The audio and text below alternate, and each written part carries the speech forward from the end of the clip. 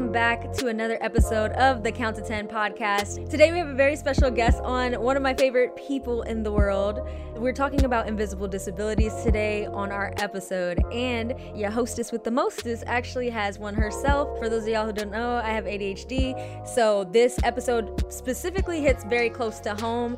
And today we have the wonderful, amazing, and talented at Christopher's Lens, aka Kris H, here today, who is a world-class, renowned photographer, videographer, cinematographer, editor.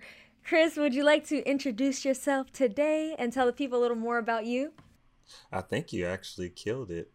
So hi everybody, I'm Kris Head. I am a commercial photographer, cinematographer, and I also own my own video production company called One Faction Studios. We just specialize in branded content and commercial campaigns and whatnot. So what got you started in photography and video? I grew up in Washington, D.C. in low-income neighborhood, Anacostia area in Southeast, just bouncing back between Ward 7 and Ward 8 because all my family lives all over Southeast.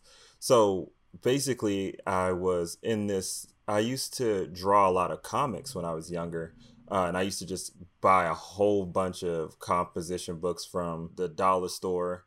I had $5 and I was like, I'm going to get this 2-pack of gel ballpoint pens, and I'm just going to draw as many comics because I used to watch a lot of Inuyasha, a lot of stuff late night, and I used to just fill up the composition books. And then it got to a point where I got older and I got tired of drawing. I got tired of kids asking me, can you draw this to me? Can you draw this to me?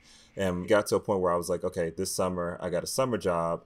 Let me see what else fills my heart, what makes me happy in my spare time. Because I wasn't gaming anymore. I wasn't playing video games, and I didn't like drawing anymore. So I worked hard enough, and near the middle of the summer I had some money, and I was like, you know what? I'm going to buy a camera. So I bought a Sony camera. I walked around and I started taking photos, and I started liking the feeling that I got from it. And it really got me out of the house, got me out of trouble and stuff like that.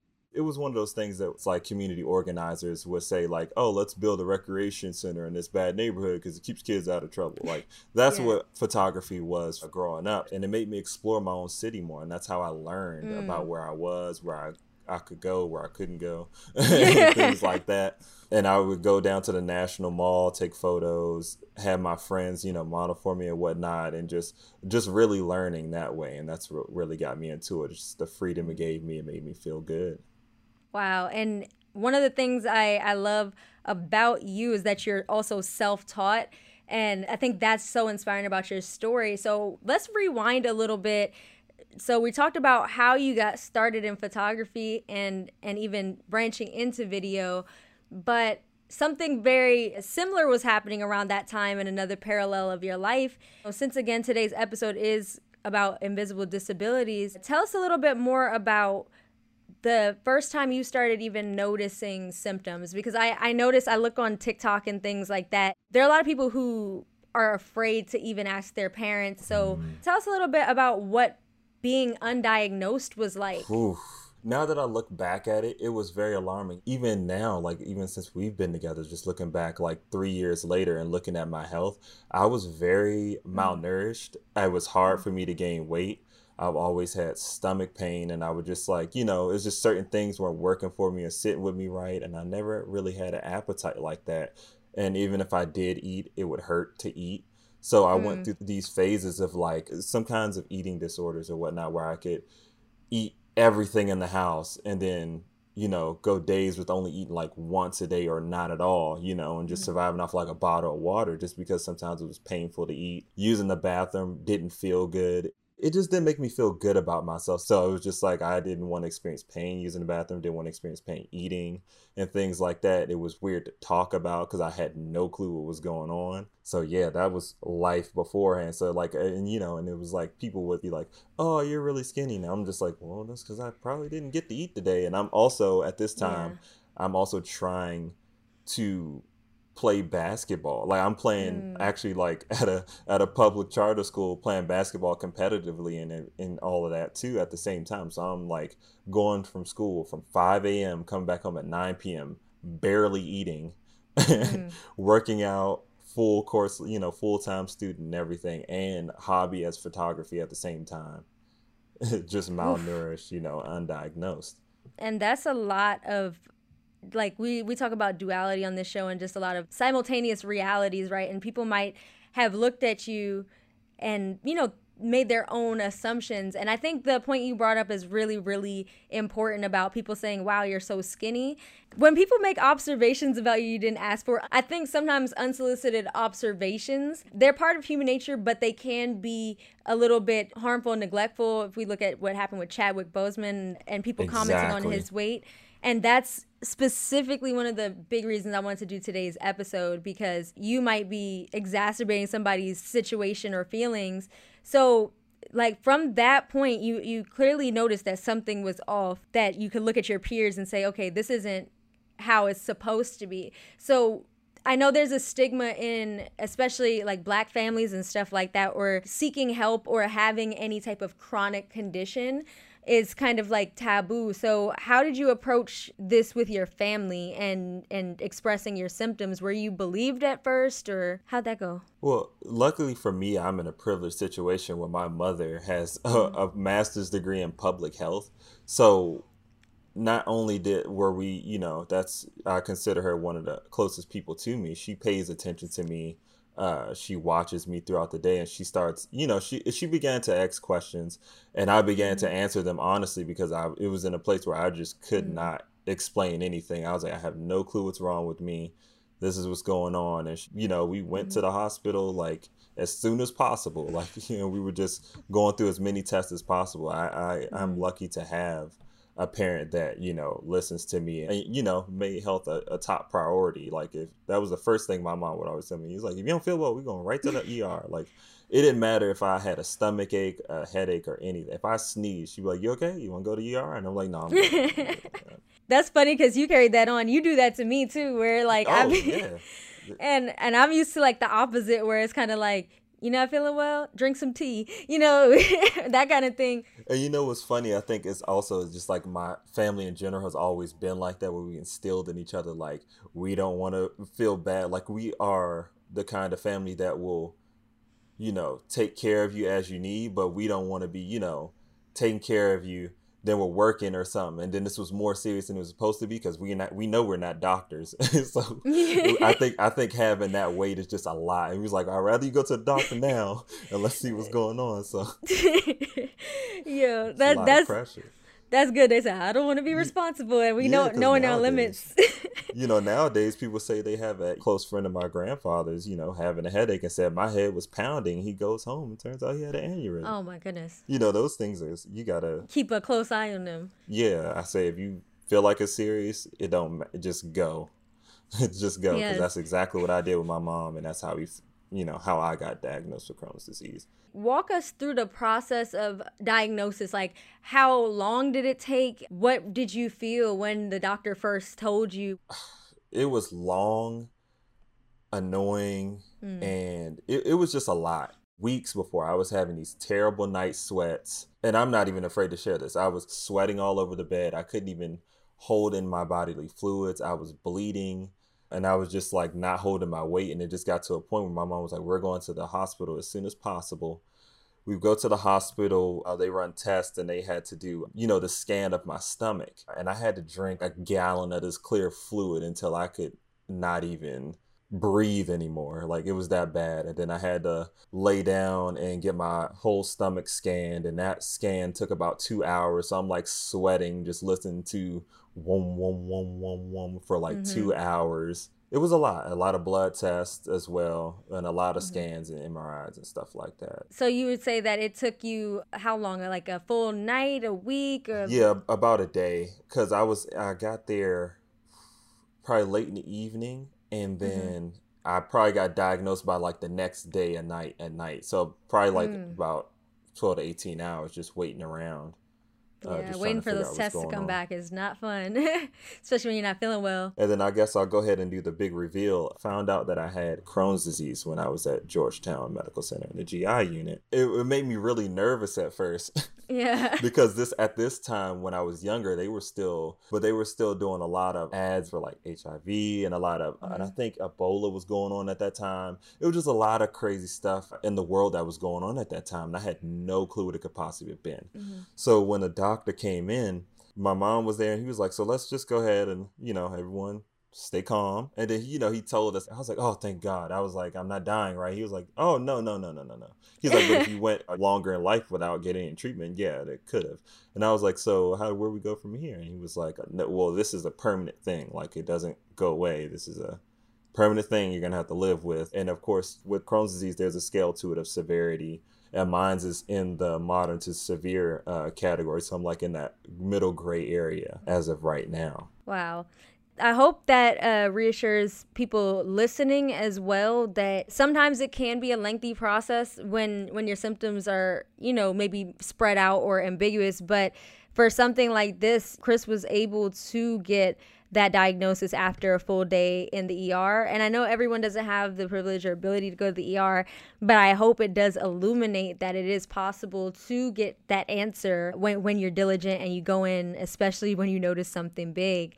Just to add to that as well, because if people listening can't tell, Kris is my partner. So Crohn's, I learned a lot about Crohn's from wanting to make sure that I could be his advocate in the best way possible. So it's an autoimmune condition as well that basically his body kind of treats things he eats, certain things a lot more than others, but almost like they're enemies to his GI tract. And sometimes it causes a lot of inflammation. And, inflammation is the basis for a lot of other bullshit that we can go through. Yeah, so, yeah, exactly. So how has, having Crohn's disease impacted your daily life? And walk us through what a day could look like for you on a maybe more severe day versus a mild or moderate day. I have ileocolitis, which is in my ileum, and also a little bit of my colon area. But Crohn's disease affects your full GI tract. And so a severe day looks like for me is I lay in bed. It's hard for me to get out of bed. I face a lot of stomach cramps, severe stomach cramps that are very painful. I get this sharp, electrifying pain that happens in my anus. Don't know why, but it hurts. Yeah. I also get aches in my bones sometimes, and we're not sure if it's from the Crohn's or the medicine I'm taking, because the medicine I take also are immunosuppressants as well. Some days also my eyesight is not as good. I get a lot of fatigue, so most of the days I'm pretty much bedridden unless I need to use the bathroom, in pain. So I'll just be back and forth. Brain fog most of the time. Also, a lot of people don't know that your GI tract has a great connection to your mind as well. So sometimes emotionally I don't do well. So that's why when I get checked up on as a Crohn's patient, they always ask me about depression, suicide, and things like that. Any inflammation in your body can truly affect you in all aspects of your life. And I'm still learning that, and I'm trying to work through it and make sure I'm good and that our relationship is good, because I love you. Oh, thank you. I love you too. And that's pretty much what a severe day looks like. I'm just bedridden, terrible bowel movements, not really eating, and then the brain fog. It's just hard to make decisions. I can't really do much. Definitely. And then tell the people what a good day can look like. Oh, for me, a good day is I'm eating probably every 2 to 3 hours. I'm eating every 2 to 3 hours. I'm getting through all of my work with no issues. You seen me, when me and Bree first moved to Los Angeles, this is a perfect example. I unpacked a storage container in Literally. 2 hours. Superman. Max. Superman. I had my white tank top on, my Nike Tech shorts, my Nike Vapor Maxes on, and I was getting to it. I would listen to Kevin Gates, and I was able to do that and get us settled in quickly. And those are the type of things I'm able to do and able to provide for my partner and my family on days that I do feel well. Yeah, and it's such a beautiful thing. As your partner, neither bothers me in any way, because also being someone that does suffer from an invisible disability, I know what it can be like when you're not at your best and what is needed. And so I think that's a beautiful balance that we tend to have, is we each kind of pick up each other's slack, because I think we both have that empathy for things that are out of our control, right? If it's something in your control and you neglecting it, that's when you gotta pull it to the side and be like, hey, let me talk to you real quick. But exactly, one thing I really enjoy is when you're having a really tough day, making breakfast or something like that, and I think having that help can make a big difference too. Yeah, for sure. I think, having supportive people like you, my mother, and even your parents are very supportive of my Crohn's. Your mom gave me the aloe vera juice and stuff like that. And just having that is just a tremendous help, and helps me keep going to, do what I need to do and want to do. Back to how Crohn's affects my mental health as well. If I didn't have people, family and friends supporting my invisible disability, who knows? And even observation, like observation's a huge thing. And I'm speaking to now friends and family. If you know somebody that has an invisible disability whom you're close to and care about, or even if you're not close to them, one of the things I do a lot with Kris is I observe him, not in any creepy way, watching you walk away, but I observe him, just like throughout the days, because I know how it can be with yourself. When you see yourself every day, you don't notice things changing as much. But if I notice that, let's say Kris is putting on some weight, which is a really good thing for a Crohn's patient, I'll be like, yo, let me keep track of what he's been eating and doing. Because, sometimes if you're not feeling well, it's hard to keep track of certain things.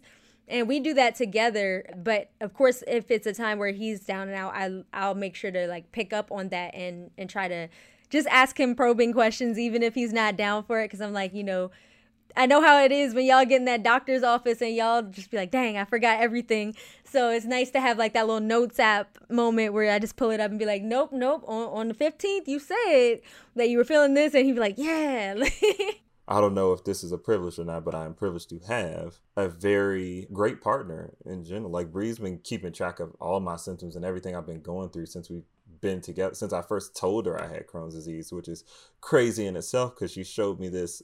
She showed me how long the list was a couple days ago, and was just scrolling down this note app. And I'm like, she's had the same note app since 2016, 2017, 2016. And I'm just like, why?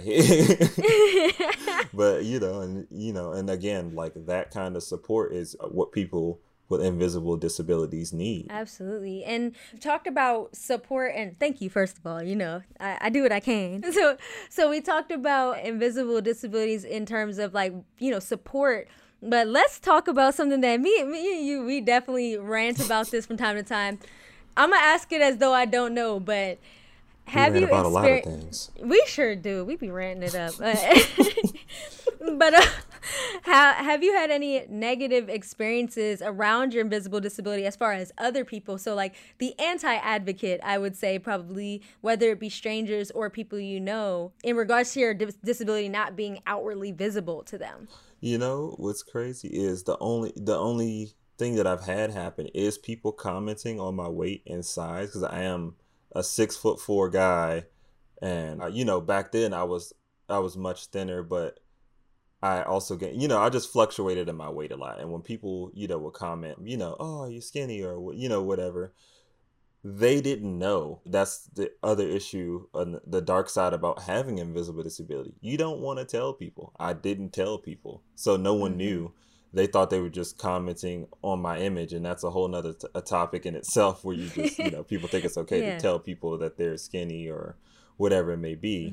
But yeah, I really didn't have any negative interactions, because I was working so hard to make people think I was normal, quote unquote normal, that I didn't subject myself to that. I didn't want to subject myself to people saying negative things or anything like that. I'm gonna make sure I got it all together before I go to school and before I go to work, and I should be okay. And I think another reason why I haven't experienced anything not that much negative around me having Crohn's disease is because my disability is more prominent in, quite frankly, white people. But yeah, even from the people that I told who were white that I was working for at the time, I got good responses, because they're like, oh yeah, my cousin has that. I mean? Wow. Yeah. I get I feel so sorry for you. But it doesn't really go anywhere after that. They don't, throw me a pity party or nothing. They just give me the, their empathy or their sympathy or whatever. And then we'll move past it with no questions asked. So, I've been okay in that aspect. No one has made me feel bad about it, other than for me not saying anything. Yeah. Oh, I have one instance to point out for you though that you might not have thought about with no, it's totally fine. Like literally, we talked about people that you know and have worked with. We haven't mentioned strangers. And you're a holder of a handicap placard. Oh yeah. So y'all got Y'all. me a handicap pass, and I bust that thing out anywhere. I do not care. I need my access as So basically, what happened was, as a person with Crohn's disease, I was subject to taking steroids early on Before in the my treatment advance. before the treatment advanced to see how my body was reacting and what I need. It was just basically to hold Mm-hmm. me over. I don't know why they would use steroids to hold me over, but that was the course of action for that time. I started experiencing a vascular necrosis, which is obviously the blood vessels in your bones dying, and I had surgery both of my hips, and I could not walk for a whole year, and that was Mm-hmm. at my actually senior year of high school, so I couldn't even play my senior year of basketball. I had to, leave all of that behind, throw all that away, just because at that time Crohn's Mm-hmm. disease impacted my life to a point where I had to have double hip surgery at the age of 18. And at that time, and what's funny now that I think about it, the responses that I got at that time was, "Oh, you so young to be having hips." So, mostly from Mm-hmm. older people, "You're too young to have hip surgery." I'm like, well, I don't. Not in your control. Also, I wanted to say, because you're pretty open about this. Would you be comfortable telling the people what steroid they had you on? Because I know there's blogs and blogs about this specific drug that, and just to be frank, y'all, it caused his necrosis. This wasn't just a happenstance thing. That particular drug actually has a side effect of literal bone death, which is absurd to me. So the steroid they had me taking was the devil itself, prednisone. Like I was on prednisone, and the crazy part was I was playing basketball, just practicing before the season started, and I was experiencing this severe pain in my groin. I'm talking about I couldn't even walk out to practice. I had friends like have to carry me after Oh practice. my gosh. I was lifting weights. I was, running miles and miles and working out, playing basketball and stuff like that. And I think I was like 195, almost 200 pounds at that time. But I was having these severe leg pains. And I was like, you know what? I'm just going to pop. I looked at the Advil and I was like, okay, I could take like 6 max. And I was like popping like 6 Advil, get through this workout. Soon as they wore off, could not walk. Oh my gosh. So after that, just not just doing my best to be quote unquote normal, Yeah. and try to hide what's going on with me.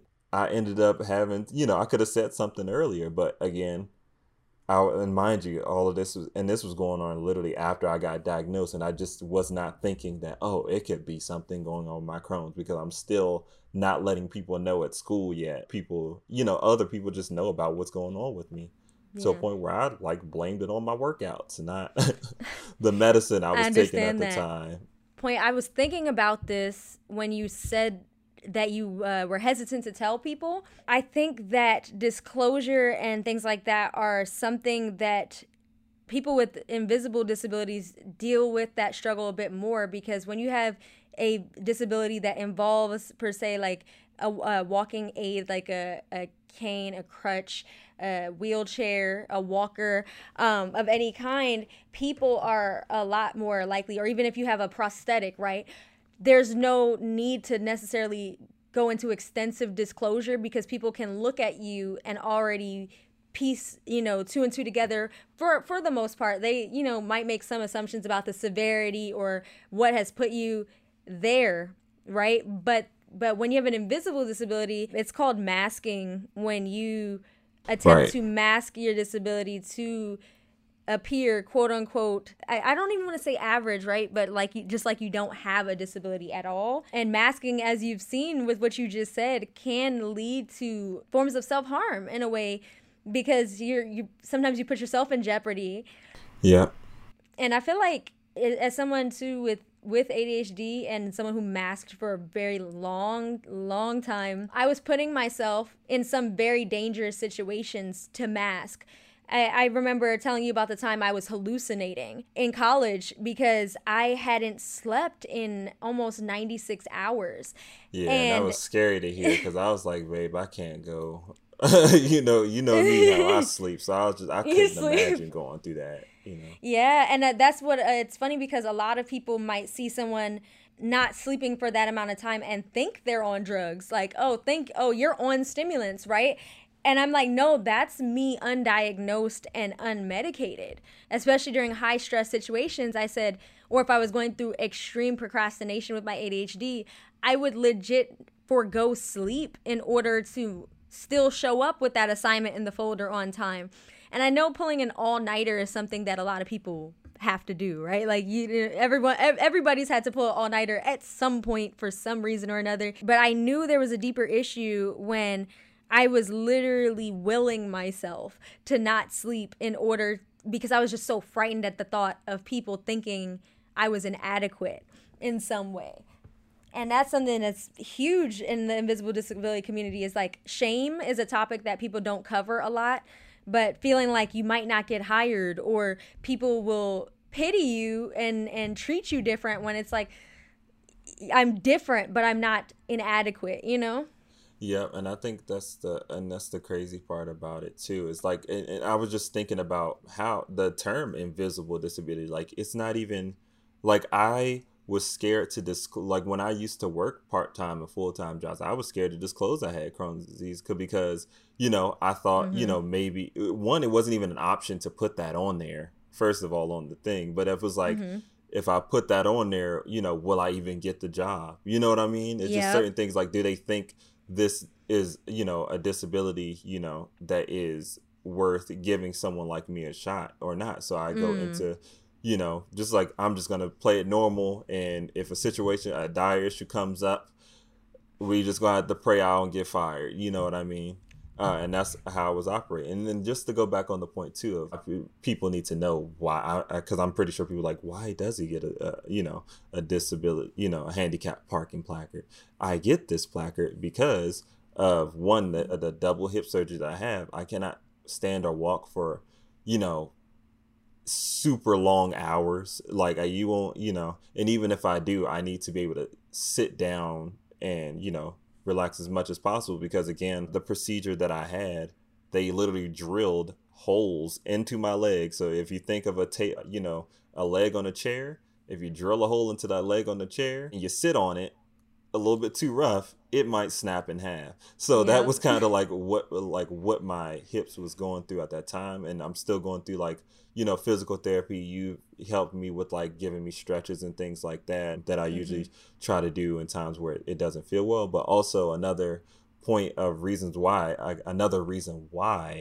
I got my handicap placard is because I have Crohn's disease. I have to be able to honestly reach a bathroom quickly, or just be able to take myself home to take care of myself as soon as possible. Flare arises, yep. If I have a flare or anything like that. And it could be very sudden. There's no and just knowing me, knowing myself, I can predict when that's going to happen, based on how I'm feeling, or if I ate something, or whatever's been going on for the past day or week or hours even, I could probably try to guess this might be my reaction soon or something like that. Yeah. But some days I could be eating my healthiest and and it still happen. And it'll just happen. I can't really do anything that much about it.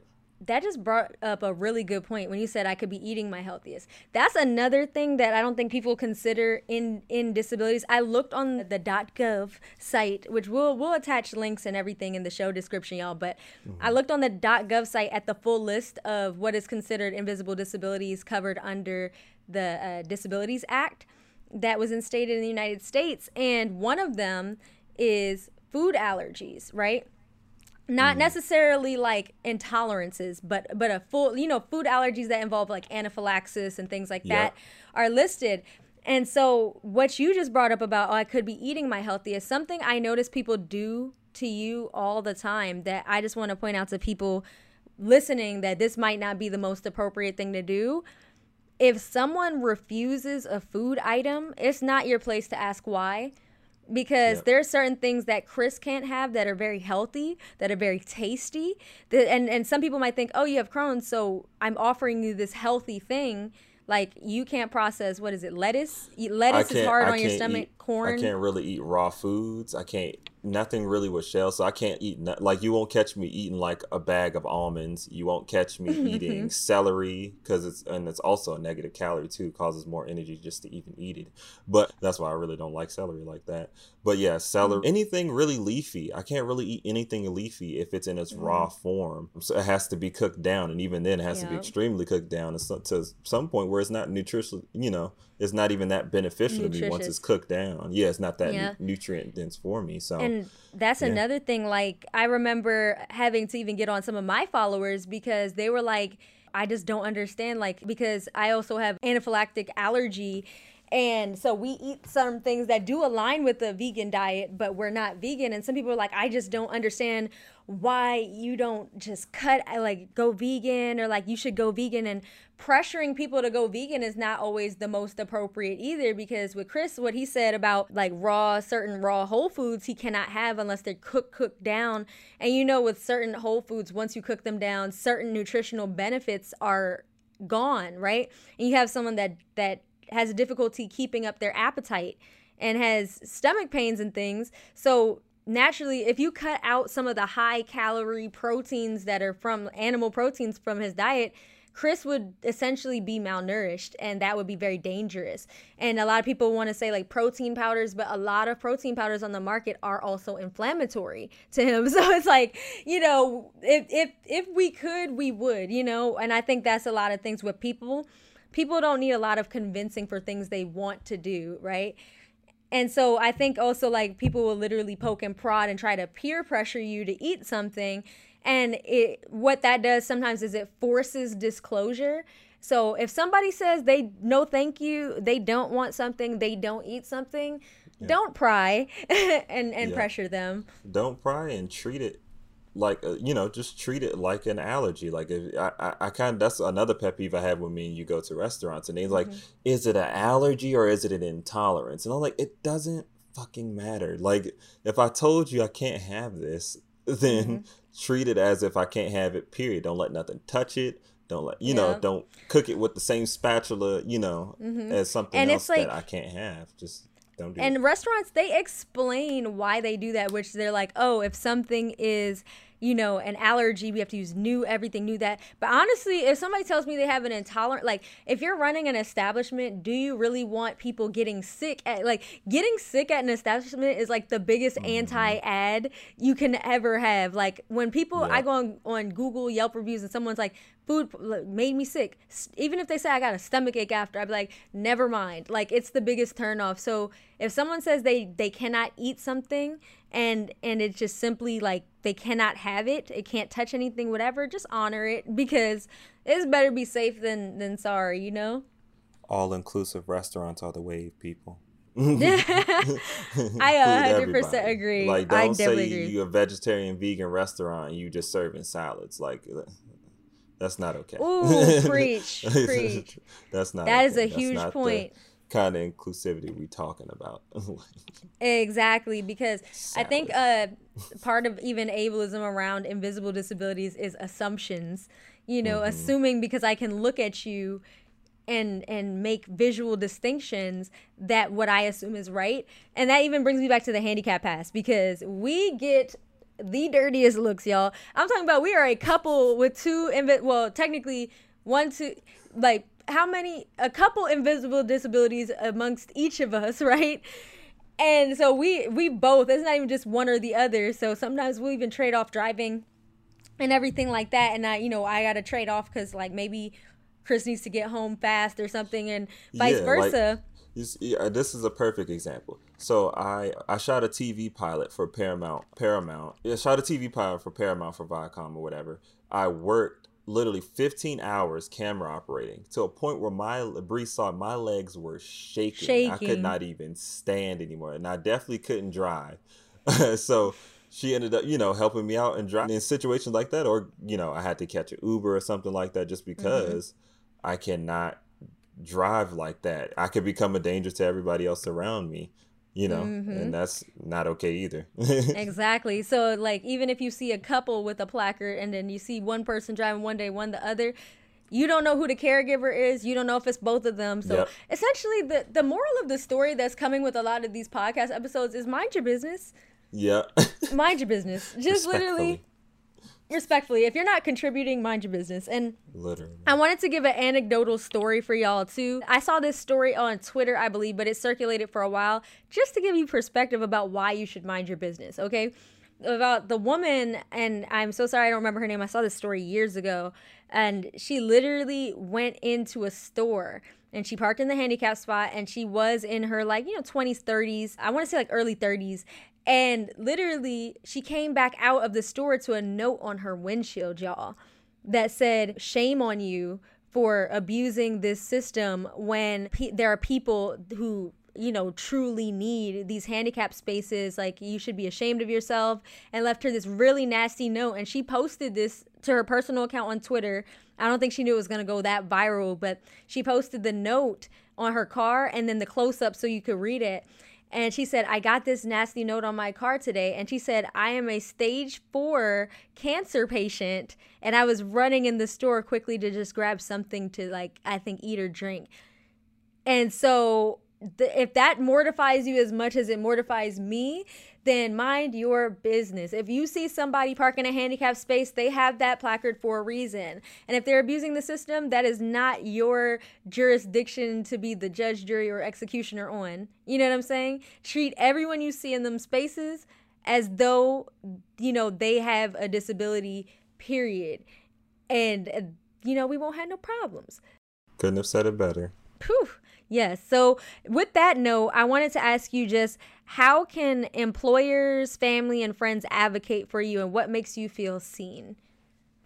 Ooh, that's a really good question. Thank you. Ooh, let me get a second.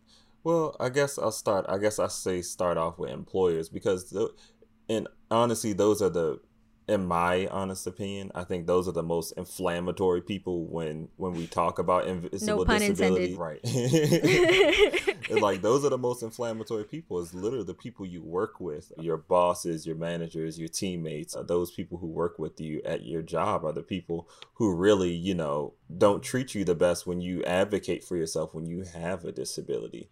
And the best thing I can really say is they just hear what you're saying and just abide by that. And I think we got to do is just set boundaries and things like that as people with invisible disabilities, and let people know, like, hey, this is my disability, this is what works, this is what doesn't work. As you see, Bree, like, I'll even give an example. I literally just got in the mail a couple months ago a card from the Crohn's and Colitis organization. They sent me a card that, just like on the Joker, if y'all seen the movie The Joker, I have a card that I could, like, pull out and be like, I have a disability, and excuse me, like, out of my way, whatever needs to that I need to do, this is it. So, that's a huge get out of deal. the way.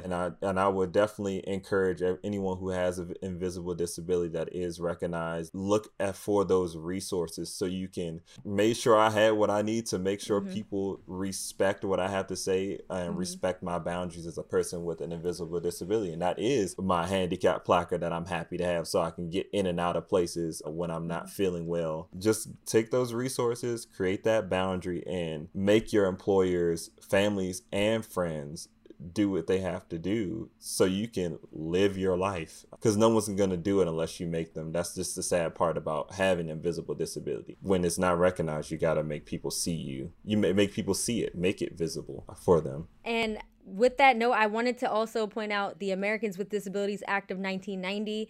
Never be ashamed to, throw that on the table when you are experiencing any kind of either workplace discrimination or just a lack thereof your needs and rights as an employee, because I think that's so huge. And one thing I even had to do with people, and for some reason this worked. I'm not saying anybody should do this. I'm not even saying this is the most appropriate thing, y'all.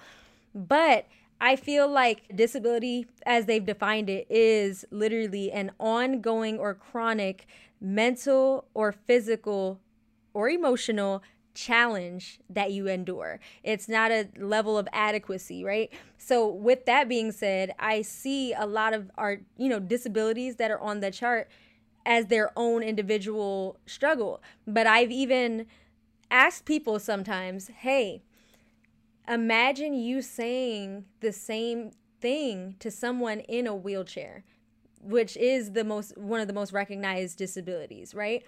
And then when you repeat back some of the things that people said, no, you're capable. I said, would you say that to someone in a wheelchair if the assignment is literally running up steps or something? You know what I mean? When that person Yeah, needs tell a them to ramp. lift 100-pound box or something like that up. That's just Or just general day to needs day. that you have. I'm not necessarily just stuck on, physical, but sometimes when I encourage employers to think, before they say something or do something when they have an employee with an invisible disability, if their disability was visible, would I be okay with how I'm treating them, with how I'm honoring their needs as an employee, etc., right? Because if you're someone who is, let's say, paraplegic, and an establishment refuses to build a ramp or a special entrance for you, you can sue that establishment, right? And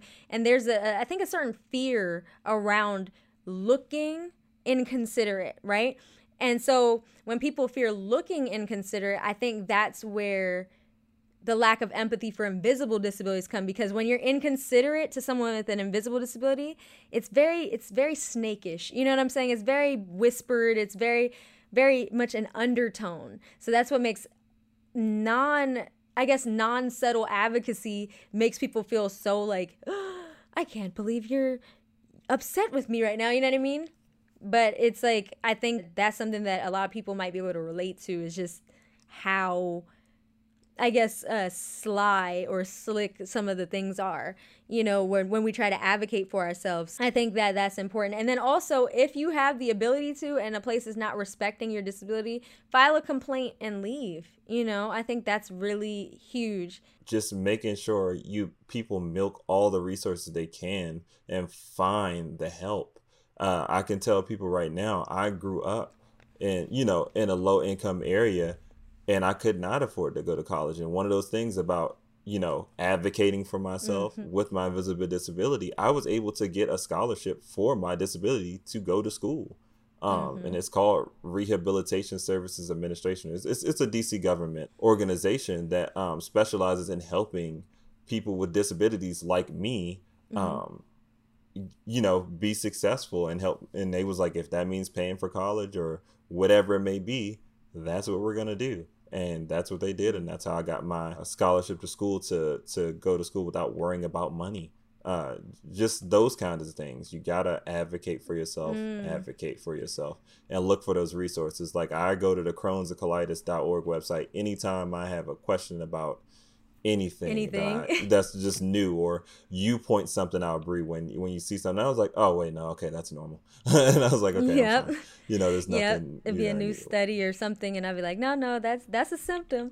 But that's so good that you pointed that out. And I think for listeners as well as advocates and anyone who's still with us, like, one important thing that I think is, myself, is the next step, and I'm hoping, this might be a step for Kris as well, is finding a community with people that have a similar disability as you. There are Facebook groups. There's so many different ways online to engage. But I eventually want to, now that we're starting to be back outside and stuff, and now that we both fully vaccinated, I want to be able to, like, attend an actual group or have, like, a support group or something that I guess helps, because sometimes with invisible disabilities, no pun intended, you kind of feel invisible.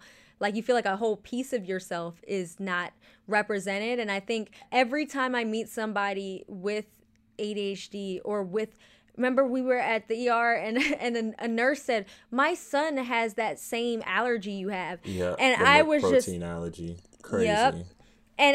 But the thing is, with that allergy, a lot of people think I mean lactose intolerant. So, saying my symptoms and her saying my son gets exactly that, I was just, the validation you feel amongst people that can relate to you is unmatched. So, and I think we need to dive in. And again, speaking on that part of, like, looking for resources, I think that's our next step. So we're going to look for something for you to have with you. A card, when we start traveling and stuff like that, because I'm telling you, that card, or just having something, like, I even, like, people, I even have a form. I have forms signed by my doctors saying, like, this is my diagnosis. So if there's any question about what I am going through and people trying to see if you know, if I'm legit, I will pull it up on my phone, you know, Yep. from the iCloud and be like, this is signed Hmm. by my doctor at Cedars-Sinai. This is signed by my doctor at Georgetown, you know, GI. Like, chill out. And if you're flying, that's another thing I had to learn the hard way. With my allergy.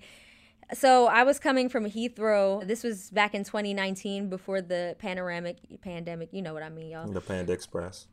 The panini. So anyway, the Ponder replay. But anyway, so I was coming back to the States from Heathrow, which is noted, and I'm putting you on blast, Heathrow, one of the most racist and ableist airports in the world. So literally, I was flying back and I encountered both racism and ableism and sexism all at the same time from this employee. I stopped, y'all. You know how it is when you get through security and you just want to get on the plane and chill and stuff.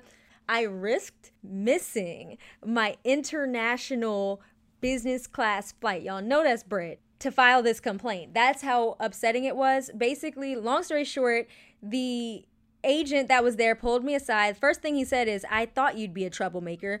Red flag number one. I was like, here we go. At the end of this encounter, which lasted like 15, 20 minutes, and I think 45 in total for me to get all my stuff back together, he threw away all of my snacks, right? And so there are certain snacks that are approved to put on your carry-on. And one of my favorite things to travel with, and if you have a food allergy, I learned this from someone with celiac. So she literally said, hey, those baby food pouches, the squeezy tubes, are good for taking with you, right? So I brought those, and y'all, they're see-through. They're clear. They're sealed. You know what I'm saying? And the guy said, you don't have a baby with you. And I'm like, your airport policy says I don't need to have a baby with me as long. And he was like, well, your allergy needs to be documented. I said, I have the documents on my phone. Literally, I have one that I can pull up right now that has the labs. It has everything to show you that I have this food allergy. And he said, I don't care about your note. And he dumped out all of my snacks, y'all. And guess what they had on the plane? Things I was allergic to for my 11-hour flight to New York, and then my following flight. You know when you go through customs and you have a connecting, you can't really get like a ton of food because it's like you're hitting foot to get. Customs is its own little battle. So I ended up basically essentially living off of like apple juice on the plane and water pretty much the entire flight. And even when she was going to bring me crackers, there was milk protein in the crackers. So like you just can't chance it. And I didn't have an EpiPen at the time. So literally, y'all, just a little tip of advice before we close out here. If you have an invisible disability, and anything related, get a hard copy, like a printed out copy of whatever you need, your lab, a signed doctor's note, anything that you have that you can make a copy of, make that, put it in a little folder envelope. I've seen someone do this at the airport. And tell the TSA agent, hey, I have medical documents here that cannot go through the scanner. I've seen people do it with medicine. There's certain medicine that can't go through the x-ray. Yeah, because you see ruin me. it. Yeah, I travel with my cooler for my medicine, yeah. Mm-hmm. And so the agent has to, they have to take it outside. They can't scan it through anything, and they have to just individually open it and everything. So I would say advocate for your hard copy of your documents, because in that case I had my docs on my phone, but guess where your phone is? In the scanner, in the possession of the very people you need to show the documents to.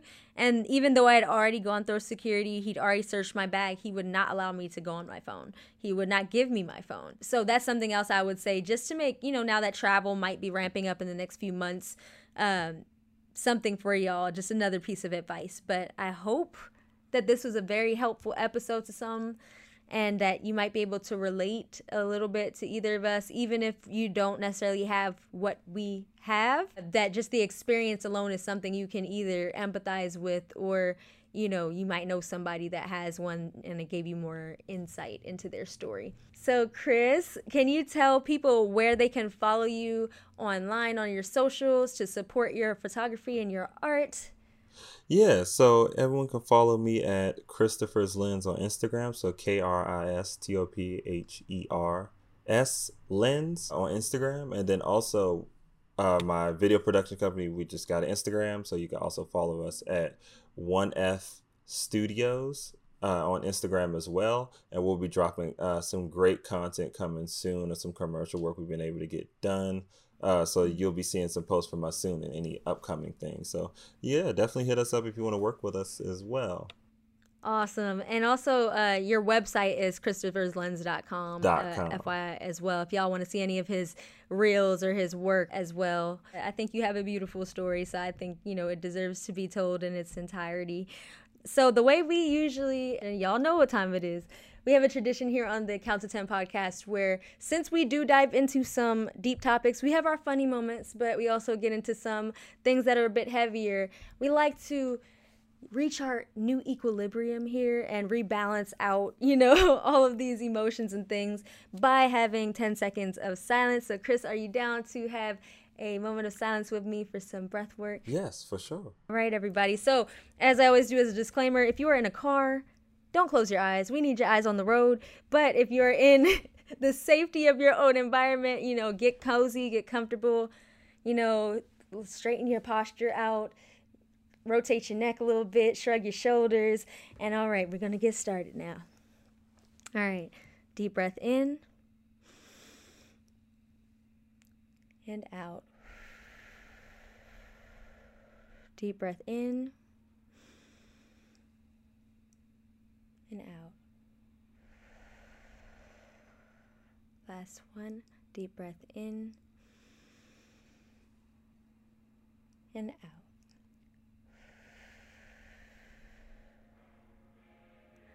All right, everybody. Thank you so much for tuning into the Count to 10 podcast. It has been a pleasure. I will see you on the next episode. As usual, we say go fuck shit up.